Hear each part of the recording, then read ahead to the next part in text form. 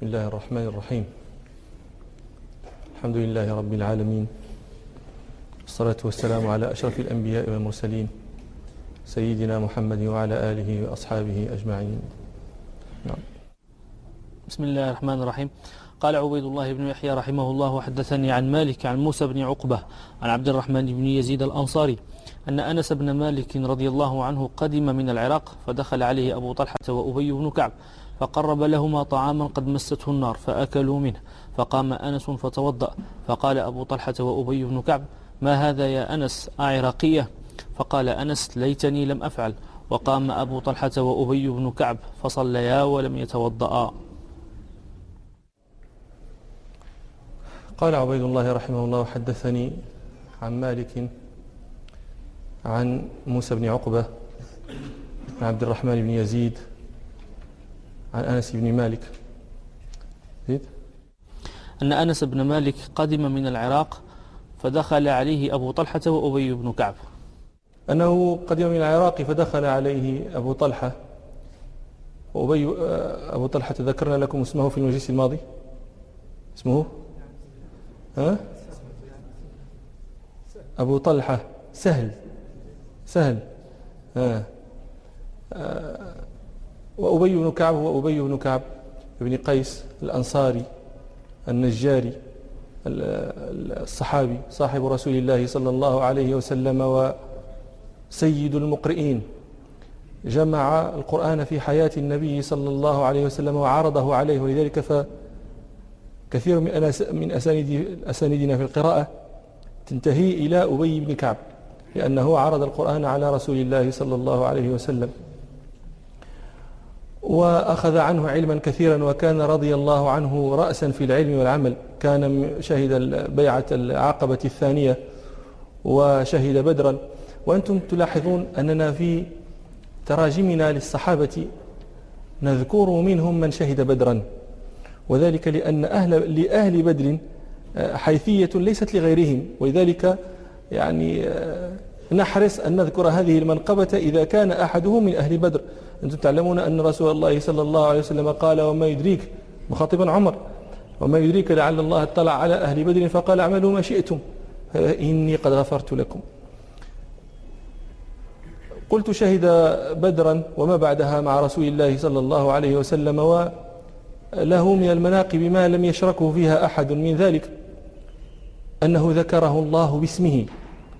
فقد روى الشيخان عن أبي بن كعب رضي الله عنه أن رسول الله صلى الله عليه وسلم قال له: إن الله أمرني أن أقرئك القرآن.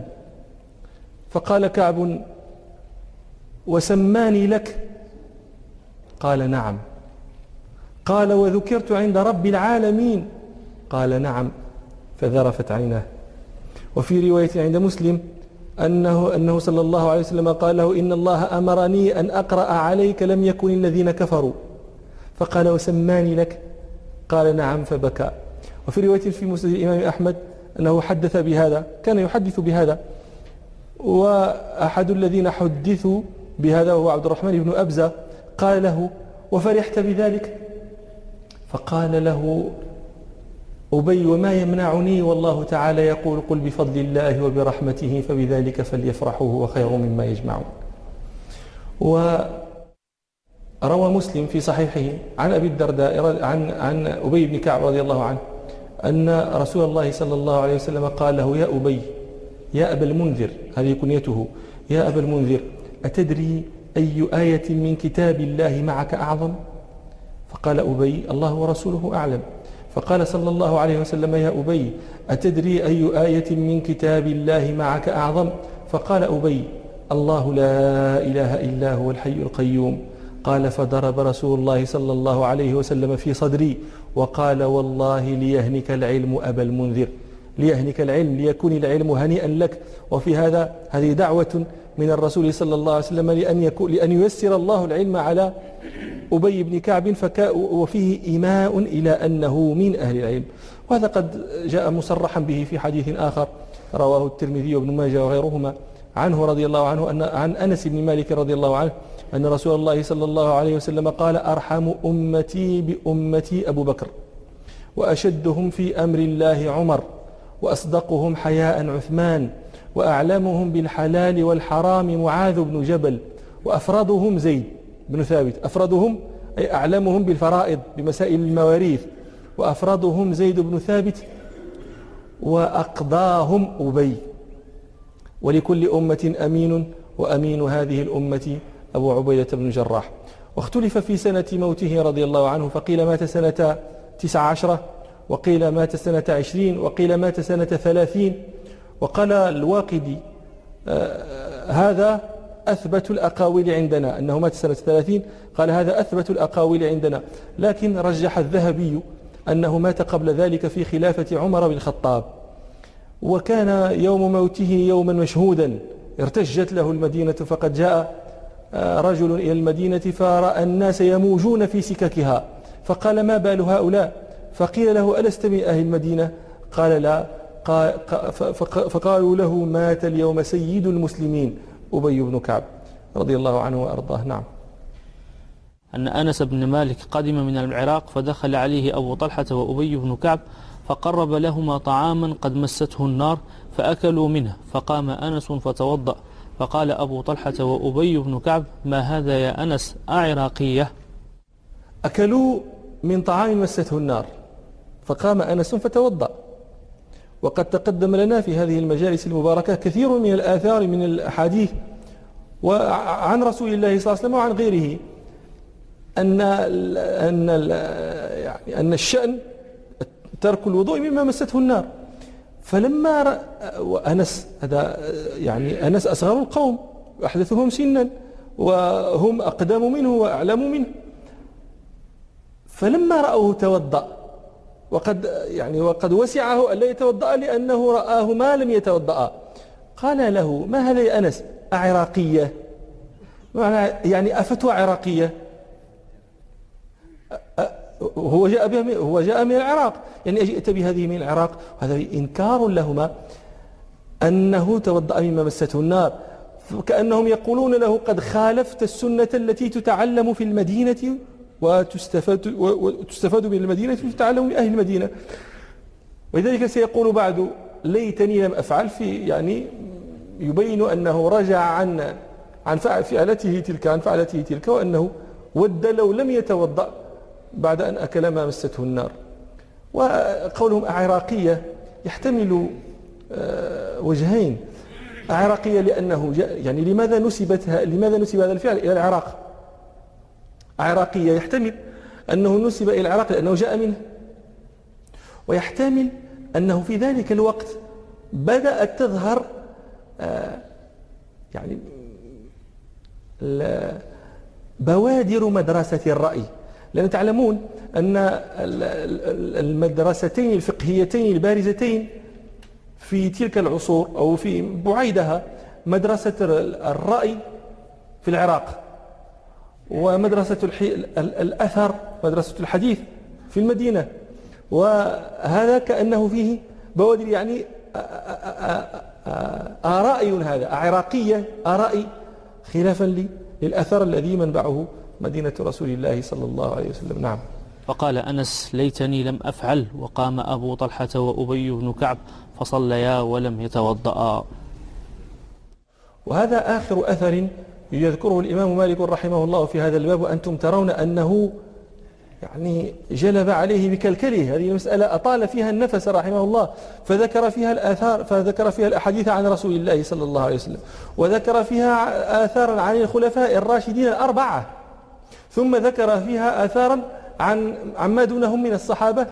يعني والعادة أن العالم يجلب بهذه الأدلة الكثيرة إذا كانت المسألة الخلاف فيها يعني مشتدا، ولذلك أجلب الإمام رحمه الله بهذه الأدلة الكثيرة ليبين الذي انعقد عليه الإجماع بعد، هو أنه لا وضوء مما مسته النار. نعم. قال الإمام مالك رحمه الله تعالى: باب جامع الوضوء. قال عبيد الله بن يحيى رحمه الله: حدثني يحيى عن مالك عن هشام بن عروة عن أبيه أن رسول الله صلى الله عليه وسلم سئل عن الاستطابة فقال: أولا يجد أحدكم 3 أحجار؟ قال عبيد الله رحمه الله: وحدثني يحيى عن مالك عن هشام بن عروة. هشام بن عروة بن الزبير بن العوام بن خويلد بن أسد بن عبد العزى بن قصي بن كلاب. أين يلتقي نسبه مع رسول الله صلى الله عليه وسلم؟ في قصي. أبو المنذر الزبيري الأسدي القرشي المدني، أحد أئمة العلم في المدينة، وأحد الفقهاء، وأحد المحدثين الموثقون، وثقه الأئمة، وحدث عن أهل بيته، حدث عن أبيه وعن عمه وعن زوجته وزوجته بنت عمه، وعن أخيه وعن ابن عمه. يعني ما أحوجته أسرته إلى أن يطلب العلم في غيرها. فحي هلا بهذه الأسر التي يقول فيها الإنسان حدثني أبي، حدثني جدي، أخبرتني أمي، أخبرتني. يعني نرجو أن يحيي الله هذه الأسر ويكثر سوادها. قولوا آمين.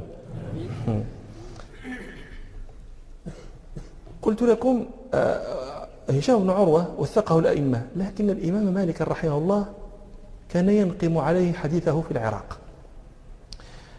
هشام مدني له رحلة إلى العراق، لما رحل إلى العراق انبسط في الرواية، اتسع، يعني روى ما لم يكن يرويه في المدينة. ما معنى هذا؟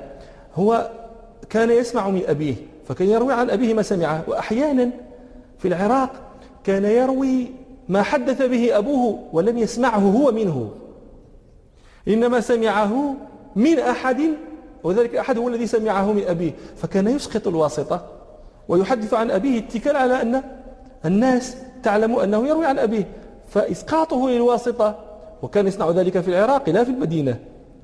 هذا السبب الذي جعل الإمام مالك رحمه الله ينقم عليه حديثه في العراق، ولكن مع ذلك هو من أئمة العلم، من أئمة الحديث، من أئمة الفقه رحمة الله عليه. مات سنة 45 و100. نعم. عن أبيه. أبوه عروة بن الزبير بن العوام بن خويلد بن أسد بن عبد العزى بن قصي القرشي الزبيري المدني الإمام، أحد الفقهاء السبعة. من هم الفقهاء السبعة؟ من هم؟ عبيد الله الذي هو ما سمعت. لا عبيد الله بن عبد الله بن عتبة بن مسعود. ايوه. عروة بن الزبير. القاسم بن محمد بن أبي بكر. ايوه. سعيد بن المسيب. سليمان بن يسار. خارجة بن زيد بن ثابت. أبو بكر. شو أبو بكر؟ لا أبو بكر بن محمد بن عمرو بن حزم. وهؤلاء السبعة هم الذين اجتمع فيهم علم أهل المدينة. هؤلاء السبعة من التابعين. إذا أطلق هذا اللقب، لقب الفقهاء السبعة، فإنما ينصرف إلى هؤلاء. وقد جمعهم أحدهم بقوله: ألا كل من لا يقتدي بأئمة فقسمته ضيزى عن الحق خارجة، فقل هم عبيد الله عروة قاسم سعيد أبو بكر سليمان خارجة. وهشام بن عروة عروة بن الزبير حدث عن أبيه الزبير بن العوام، لكن حدث عنه شيئا قليلا لأن أباه مات وهو صغير. وحدث عن أخيه، وحدث عن بعض الصحابة، لكنه اختص بخالته عائشة رضي الله عنها ولازمها ملازمة طويلة وتفقه بها، حتى كان يعني يقول في نفسه: لو ماتت الآن ما أسفت على شيء عندها لم آخذه. وكان هشام بنه يقول: كان عروة بن الزبير إذا رآنا نلعب يقول: ما لكم لا تعلمون؟ إن تكونوا صغار قوم فيوشك أن تكونوا كبار قوم، وما خير الشيخ أن يكون شيخا وهو جاهل. ولقد رأيتني قبل موت عائشة ب4 سنين أقول في نفسي: لو ماتت الآن ما ندمت على شيء معها إلا وعيته. كان من العباد، كان يقرأ ربع القرآن كل ليلة نظرا من المصحف ويصلي بذلك الذي قرأه نظرا.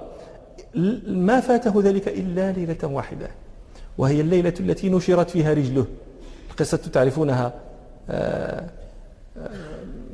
عروة خرج من المدينة قاصدا أمير المؤمنين الوليد بن عبد الملك في الشام في دمشق، فلما خرج من المدينة أحس بشيء في رجله فنظر فإذا رجله قد تقرحت، خرجت فيها قرحة. فلما بلغ وادي القرى اشتدت تلك القرحة حتى إنه لما وصل إلى الوليد بن عبد الملك ما وصل إلا محمولا، ما قدر على المشي بعد. فلما دخل على الوليد بن عبد الملك ورأى ذلك قال يا أبا عبد الله انشرها، اقطعها، لأن الآكلة لعلها ما يسمى في اصطلاح الناس الآن لا غونغرين. هذه الآكلة إذا تخللت وتسربت، يعني كلما اشتد تسربها واشتد إيغالها صعب الاستشفاء منها. فقيل له اقطعها، فقال له دونك، فدعا له الطبيب فأراد أن يعطيه المرقد بنج، فأبى أن يأخذ شيئا يغيب عقله، فنشرت رجله بالمنشار فما زاد على قوله حس حس. فقال الوليد بن عبد الملك ما رأيت شيخا قط أصبر من هذا. فلما قطعت رجله وألقيت في الطست نظر إليها وقال الله يعلم أني ما مشيت بك إلى حرام قط. في طريق العودة وهو عائد من دمشق إلى المدينة بلغه أن ابنه محمدا مات. دخل الإسطبل فضربته دابة من دواب أبيه فقتلته، فقال لقد لقينا في سفرنا هذا نصبا. الشكوى هذه قرأ آية من القرآن، لقد لقينا نصب، يعني سفر واحد ذهبت فيه رجل وقتل فيه ابن، فقال لقد لقينا في سفرنا هذا نصب، وكأنه استشعر أن هذا الشكوى ما كان ينبغي أن تصدر منه. هذه الشكوى المؤدبة اللي هي بالذكر ألصقه منه بالشكوى، استشعر أنها ما ينبغي أن تصدر، فقال إثرها اللهم إنه كان لي بنون 7 فأخذت واحدا وأبقيت 6. هذه النظر إلى نعمة الله في ابتلاءاته. اللهم إنه كان لي بنون 7 فأخذت واحدا وأبقيت 6، وكان لي أطراف 4 فأخذت واحدا وأبقيت 3، فلئن أخذت لقد أبقيت ولئن ابتليت لطالما عافيت. كان بعض من أدركنا من العلماء إذا دعا الله يقول في بين يدي دعائه فكم من نعمة أنعمت بها علينا قل لك عندها شكرنا، وكم من بلية ابتليتنا بها قل لك عندها صبرنا. لا نشكر في النعم ولا نصبر في الابتلاءات. شوفوا كلام من فتح الله بصيرته للفهم عنه. لئن ابتليت لطالما عافيت. 10 سنين 20 عام 50 عام وأنت معاف في بدنك، معاف في مالك. فلما أراد الله لك القربى وأراد أن يصطفيك ويجتبيك ويمحصك ويغسلك، ماذا كانت يعني بأي شيء قابلت النعمة؟ وعلاش أنا سيدي ربي واش درت أنا؟ وما الله بظلام للعبيد، خيره إليك نازل وعقوقك إليه طارئ. هذه في الحق عجيبة هذه الكلمة. ولئن ابتليت لطالما عافيت. تبتليت في سفر. رحمة الله على أولئك الناس، رزقنا الله الاقتداء بهم. فلما دخل المدينة جاءه الناس يعزونه، هذا إمام من أئمة المدينة، فلا بد أن يأتيه الناس يعني يواسونه في مصابه، فيأتونه يعزونه إلى أن جاءه إبراهيم بن محمد بن عبيد الله بن أبي طلحة بن طلحة بن عبيد الله، إبراهيم بن محمد بن طلحة بن عبيد الله، فقال له يا أبا عبد الله والله ما بك حاجة إلى المشي ولا لك أرب في السعي، رزق مشات، نحن ما نريدك لجري ولا نريد أن نركب عليك ولا نسابق عليك، الله يهنيها.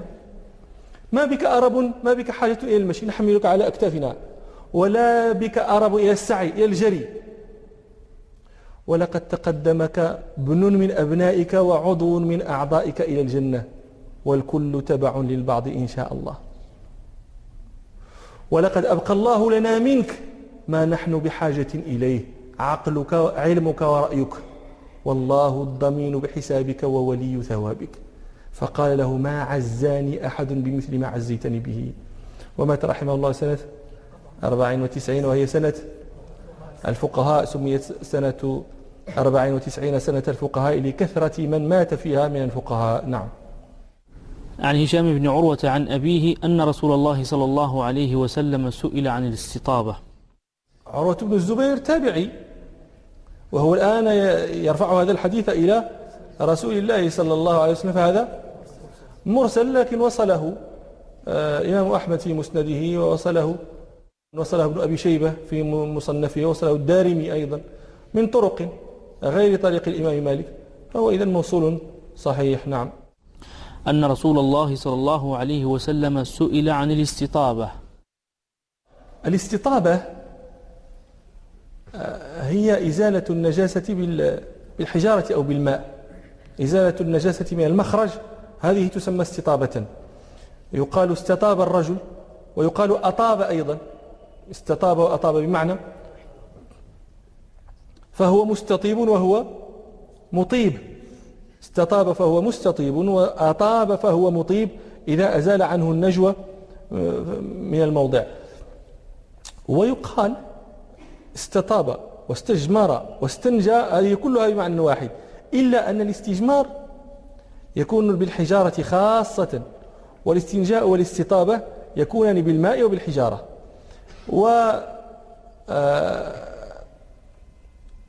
استطاب هذه أخذت من الطيب، أطاب واستطاب هذا مأخوذ من الطيب، لأن الرجل يطيب بدنه إذا أزال عنه النجاسة. وأطاب هذه تأتي لمعاني أخرى، يقال أطاب الرجل إذا قدم طعاما طيبا، أطاب إذا أزال النجاسة، وأطاب إذا قدم طعاما طيبا، وأطاب إذا ولد له بنون طيبون، وأطاب إذا تزوج حلالا. هذه كلها معاني لهذه الكلمة. استطاب هذه على وزن استفعل، لأن أصلها استطيب، استفعل. احنا قلنا الآن استطاب هذه معناها أطاب، هي موافقة لأطاب في المعنى. أطاب هذه على وزن أفعل، لأن أصلها أطيب. ذكرنا لكم مرة في هذه المجالس المباركة معاني استفعلها. قد أنشدتكم قول الحسن رحمه الله، الحسن بن زين القناني، البيتين، يعني أنشدتكم البيتين اللذين جمع فيهما معاني استفعل. قلت لكم قال رحمه الله: باستفعل اطلب، تحول طاوع فعل، أو وافق تفعل، أو وافق به افتعل، أو الثلاثي كاستغنى وجاء به، وقد يكون على الوجدان مشتملا. هذه معاني استفعل في اللغة العربية. باستفعل اطلب، تحول، طاوع أفعل، وافق تفعل، وافق افتعل، وافق فعل، أو تجيء مغنية استغنى كجاء به، تجيء مغنية وتجيء بدلها، أو الثلاثية كاستغنى وجاء به، وقد يكون على الوجدان مشتمل، تجيء دالة على الوجدان. الحسن بن زين لم يذكر في معاني استفعل موافقة أفعل. استفعل هنا موافقة لأفعل، استطاب موافقة لأطاب. الحسن لم يذكر هذا المعنى، لم يذكر هذا المعنى لاستفعل. قال باستفعل اطلب، تأتي دالة على الطلب. استطعم واستسقى، أي طلب الطعام وطلب السقيا. باستفعل اطلب، تحول، استنوق الجمل، استغدر، استبحر الغدير، تحول الغدير، يعني كثر ماؤه كأنه صار بحرا. باستفعل اطلب، تحول، طاوع أفعل، يجيء استفعل مطاوعا لأفعل. تقول أقمته فاستقام، المطاوعة هي قبول الأثر، أقمته فقبل الأثر فاستقام، هذه المطاوعة.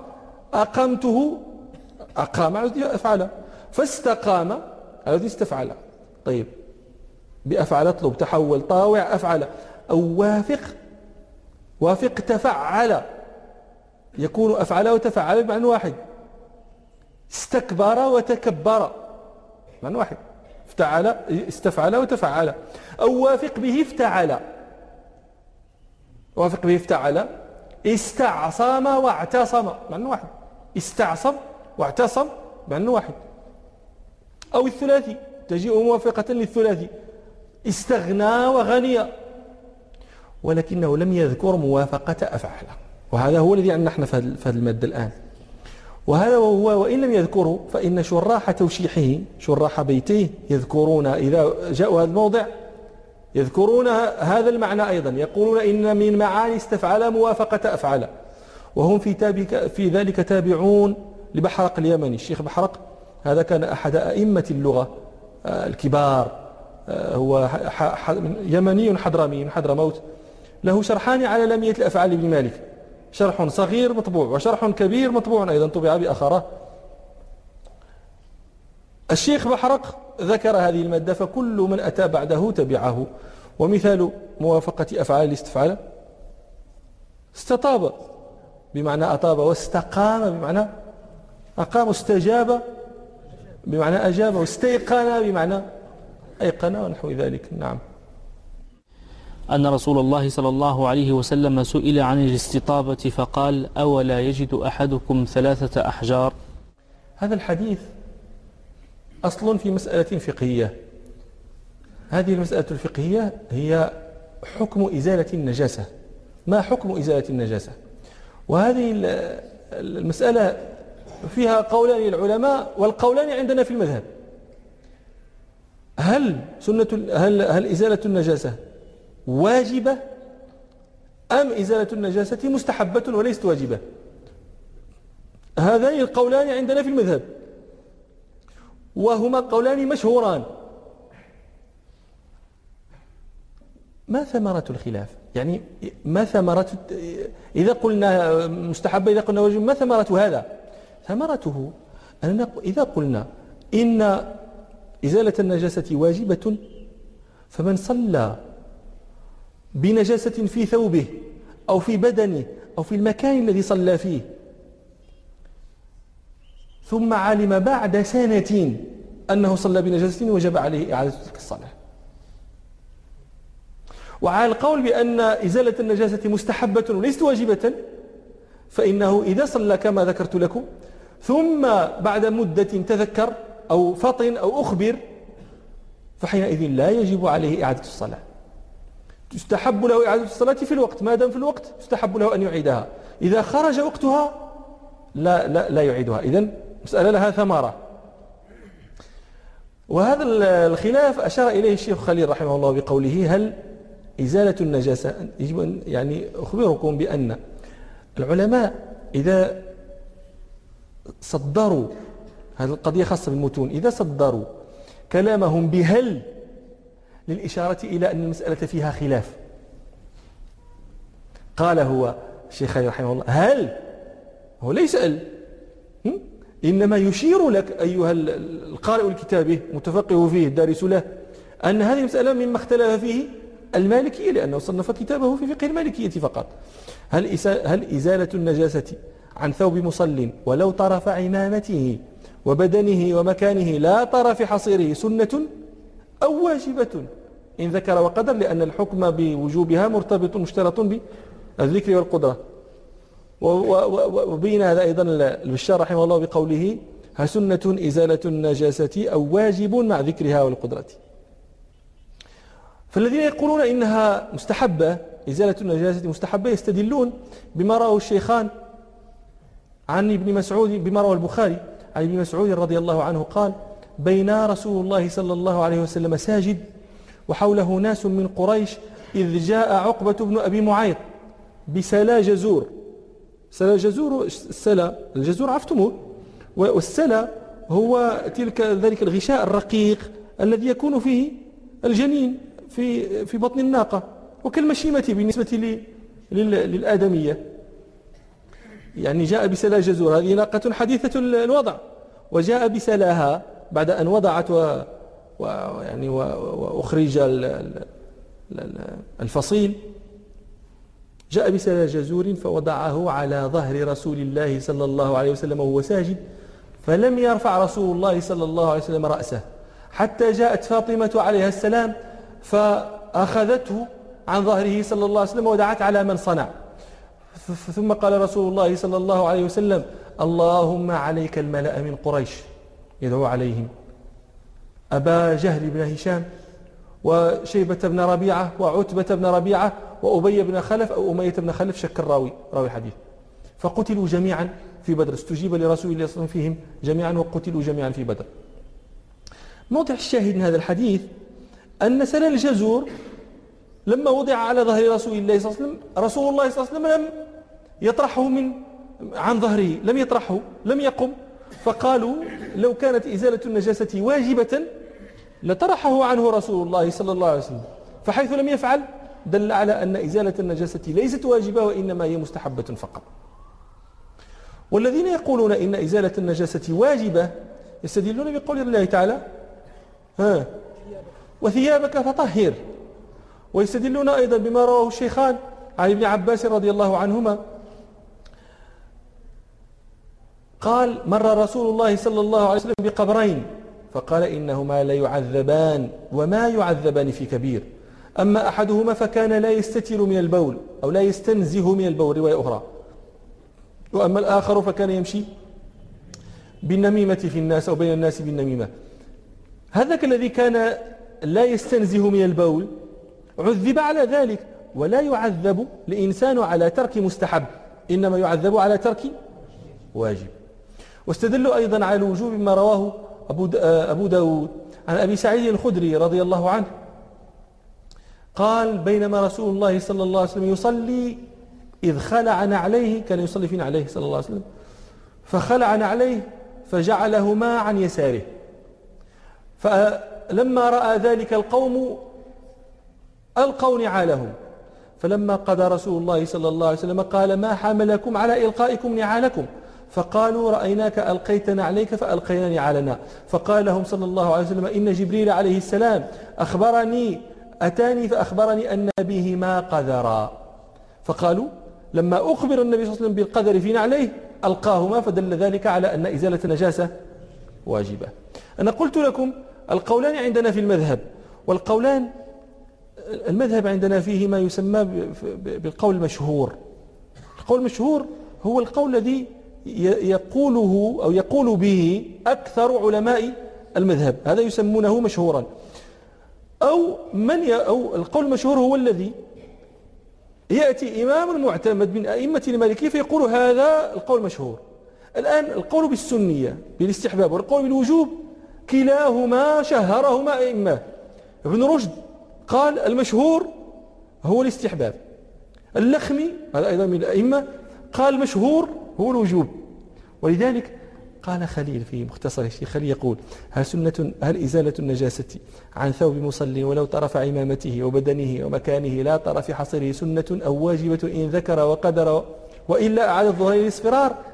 خلاف. وهو قد ذكر في مقدمة كتابه لما بين اصطلاحه قال: وحيث قلت خلاف فذلك للاختلاف في التشهير.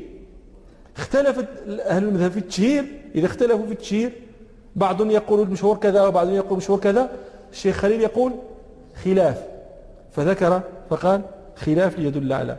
الشيخ الحطاب هذا مالكي مكي من أئمة المالكية الحجازيين، له كتاب من أهم كتب الفقه وهو مواهب الجليل، شرح به مختصر الشيخ خليل مطبوع.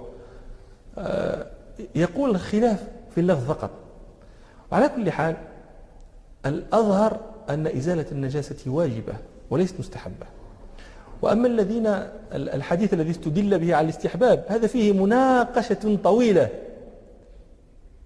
النقاش حوله طويل. مثلا الذين يقولون مستحب قالوا لأن النبي صلى الله عليه وسلم لما طرح على ظهره سل الجزور لم يطرحه. أجيب عن استدلالهم هذا، قيل لهم إن سل الجزور هذا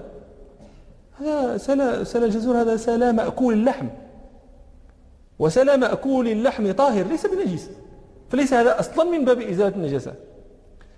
أولئك الأول ردوا عليهم قالوا نعم هذا السلى طاهر ولكن فيه دم، والدم نجس وإن كان من مأكول اللحم، فهو من باب إزالة النجاسة. قالوا ردوا عليهم قالوا هذا الدم كان داخل السلى، أما الجلدة الظاهرة التي باشرها ظهر النبي صلى الله عليه وسلم هذه لا دم فيها فتكون طاهرة، فليست من باب إزالة النجاسة. ردوا عليهم قالوا هذه أصلا ذبيحة وثني، شكون ذبح؟ هذه أصلا ذبيحة وثني، وذبيحة الوثني نجسة. ردوا عليهم قالوا كان هذا قبل التعبد بتحريم ذبيحة الوثني. إلى نقاش أطول من هذا اللي فقط ليبين لكم أن الاستدلال بهذا الحديث لم يكون موضع التسليم، وأن المناقشات واردة عليه بكثرة. طيب تفضل. أن رسول الله صلى الله عليه وسلم سئل عن الاستطابة فقال أولا يجد أحدكم 3 أحجار. قوله صلى الله عليه وسلم أولا يجد أحدكم 3 أحجار، هذا وإن ذكرت فيه الأحجار لا يعني أن الحكم مقصور على الأحجار، إنما ذكر الحجر لأنه يعني الغالب في استجمار الناس في ذلك الوقت، وأنه الذي يجدونه حتى الآن في البوادي وفي البراري، ومن خرج إلى يعني لم يكن مهيئا لمثل ذلك الغالب أنه يستعمل الأحجار. وإلا فلو أخذ مثلا هذا الورق الصحي بابي في هذا الموجود في هذا العصر استعمله، لا، لأن المهم هو إزالة النجاسة. وقوله صلى الله عليه وسلم أولا يجد أحدكم 3 أحجار، هل يشترط أن يكون الاستجمار ب3 أحجار أو ما يقوم يعني 3؟ هذه مسألة أيضا اختلف فيها الفقهاء. هل يشترط هذا العدد 3؟ ذهب المالكية والحنفية إلى أن الاشتراء أن 3 ليس بمشترط، ليس بشرط، وأن المهم الإنقاء، فإذا حصل الإنقاء بحجر واحد أجزأ، وإن حصل بحجرين أجزأ، يعني لا يشترط أن يكون الإزالة ب3 أحجار فما فوق. واستدلوا على ذلك بما رواه الشيخان عن أبي هريرة رضي الله عنه أن رسول الله صلى الله عليه وسلم قال إذا توضأ أحدكم فلينتثر، من توضأ فلينتثر ومن استجمر فليوتر. وقال صلى الله عليه وسلم في الحديث في صحيح مسلم إذا استجمر أحدكم فليوتر. قال المالكية والحنفية قوله صلى الله عليه وسلم فليوتر، الوتر يحصل بواحدة، إذا استجمرت مرة واحدة فقد امتثلت، لأن النبي صلى الله عليه وسلم قال فليوتر والواحدة وتر. وذهب الشافعية والحنابلة إلى أنه لا بد من 3 أحجار فما فوق، يعني ولو حصل الإنقاء بحجر واحد لا بد أن تستعمل ثانيا وثالثا. واستدلوا على ذلك بما رواه الإمام مسلم في صحيحه عن سلمان الفارسي رضي الله عنه قال قيل له علمكم نبيكم كل شيء حتى الخراءة أكرمكم الله، فقال نعم، نهانا أن نستقبل القبلة ببول أو غائط، أو أن نستنجي باليمين، أو أن نستنجي بأقل من 3 أحجار، أو أن نستنجي برجيع أو عظم. موضع الشاهد نهانا أن نستنجي بأقل من 3 أحجار. قالوا يعني واضح على أنه لا يجوز أن تستنجي بأقل من 3 أحجار. نحن أجبنا عن هذا الاستدلال بأن هذا الحديث ينبغي أن يحمل على الكراهة لا على التحريم. نهانا أن نستنجي بأقل من 3 أحجار، هذا نهي للكراهة لا للتحريم. لماذا قلنا هذا؟ لأن وجدنا حديثا آخر فيه أن النبي صلى الله عليه وسلم استعمل حجرين فقط، وهو ما رواه البخاري عن عبد الله بن مسعود رضي الله عنه أن قال أتى النبي صلى الله عليه وسلم الغائط فأمرني أن آتيه ب3 أحجار فوجدت حجرين ولم أجد الثالث، التمست ثالثا فلم أجده فأتيته بروثة. الروثة هي رجيع ما لا يؤكل لحمه، رجيع الحمير أكرمكم الله أو البغال أو يعني ما حرم أكله. العرب تسمي رجيعه روثا، فالروث هذا نجس. فقال فأتيته بروثة فأخذ الحجرين وألقى الروثة وقال هذا ركس، فاستعمل النبي صلى الله عليه وسلم حجرين. ولو كان الثلاث واجبا لأمره أن يأتيه بحجر ثالث، وحيث النبي صلى الله عليه وسلم لم يفعل دل على أن ذلك مستحب وليس واجبا، وهذا قولنا. ابن حجر رحمه الله ابن حجر شافعي، ماذا يقول الشافعية؟ لا بد من 3 أحجار. ابن حجر رحمه الله رد علينا في استدلالنا بهذا الحديث. أنتم فهمتم وجه الاستدلال. ابن حجر يقول هذا الحديث له في مسند الإمام أحمد رواية فيها زيادة. في مسند الإمام أحمد هذا الحديث برواية أن ابن مسعود لما جاء النبي صلى الله عليه وسلم بحجرين قال هذا ركس، ألقى النبي صلى الله عليه وسلم الروثة قال هذا ركس ائتني بحجر. هذه الزيادة غير موجودة في رواية البخاري، ولكنها موجودة في رواية الإمام أحمد في مسنده.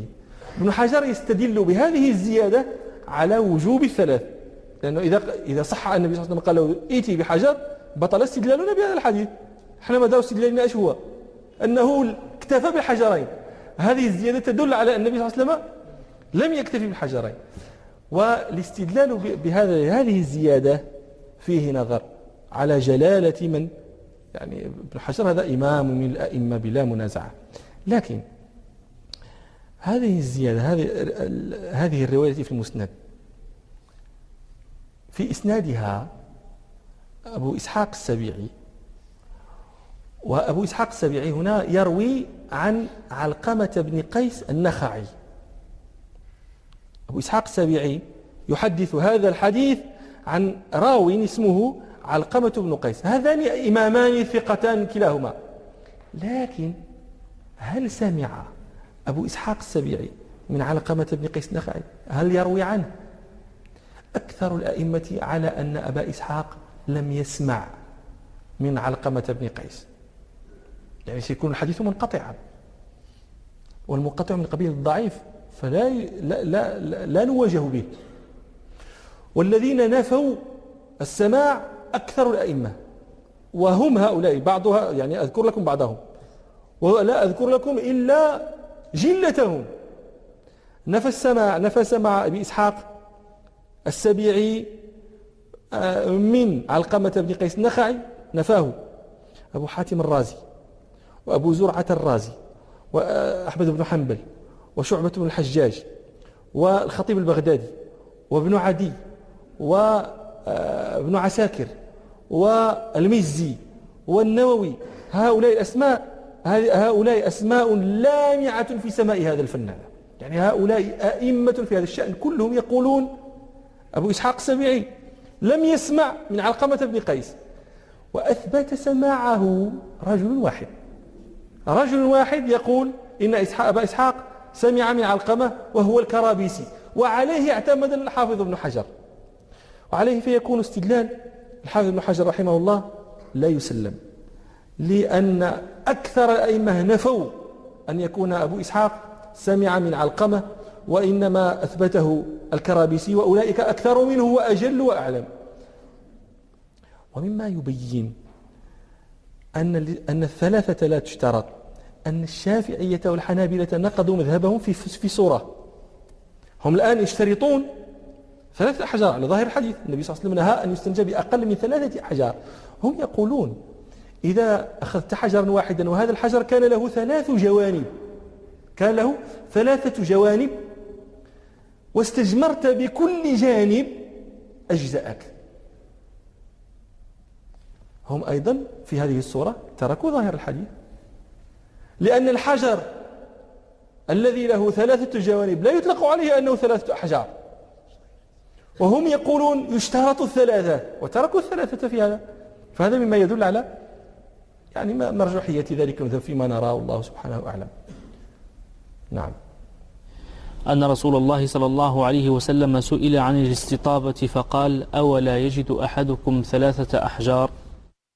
طبعا هذه المسألة تستصحب حتى في غير الحجارة. الآن من استعمل هذا الورق الذي تكلمنا عنه، ذاك الورق الصحي، يستحب له أن يأخذ منه 3 قطع، وإن حصل الإنقاء بواحدة، لأنه هذا يعني يتصور أن يستعمل قطعة واحدة أكثر من مرة، فالأولى أن يستعمل 3 قطع ليحصل فضل هذا الاستحباب. الآن إذا استعمل 3 أحجار ولم يحصل الإنقاء يجب عليه أن يزيد. نحن لا نقول، حتى الشافعي والحنابلة لا يقولون استعمل 3 فقط، لا، هم يقولون أقل شيء 3. نحن نقول العبرة بالإنقاء، إذا أنقيت أجزأك، ولكن نستحب لك أن يكون الاستجمار وترا، لقوله صلى الله عليه وسلم: من استجمر فليوتر. إذا العلماء متفقون على أنه إذا لم يحصل الإنقاء ب3 وجبت عليك الزيادة حتى يحصل الإنقاء، لكن إذا حصل الإنقاء بشفع استحب لك أن تزيد عددا حتى يكون استجمارك بوتر وتحصل هذا فضل الإيتار. نعم. قال عبيد الله بن يحيى رحمه الله: وحدثني عن مالك عن العلاء بن عبد الرحمن عن أبيه عن أبي هريرة رضي الله عنه أن رسول الله صلى الله عليه وسلم خرج إلى المقبرة فقال: السلام عليكم دار قوم مؤمنين وإنا إن شاء الله بكم لاحقون، وددت أني قد رأيت إخواننا. فقالوا: يا رسول الله ألسنا بإخوانك؟ قال: بل أنتم أصحابي وإخواننا الذين لم يأتوا بعد وأنا فرطهم على الحوض. فقالوا: يا رسول الله كيف تعرف من يأتي بعدك من أمتك؟ قال: أرأيت لو كان لرجل خيل غر محجلة في خيل دهم بهم ألا يعرف خيله؟ قالوا: يا رسول الله بلى. قال: فإنهم يأتون يوم القيامة غرا محجلين من الوضوء وأنا فرطهم على الحوض، فلا يذادن رجل عن حوضي كما يذاد البعير الضال، أناديهم: ألا هلم ألا هلم ألا هلم، فيقال: إنهم قد بدلوا بعدك، فأقول: فسحقا فسحقا فسحقا. هذا الحديث من جوامعه صلى الله عليه وسلم، يعني نرجئه إلى مجلس قادم إن شاء الله لضيق الوقت في هذا الذي بقي. سبحانك اللهم وبحمدك، أشهد أن لا إله إلا أنت، استغفرك وأتوب إليك، والحمد لله رب العالمين.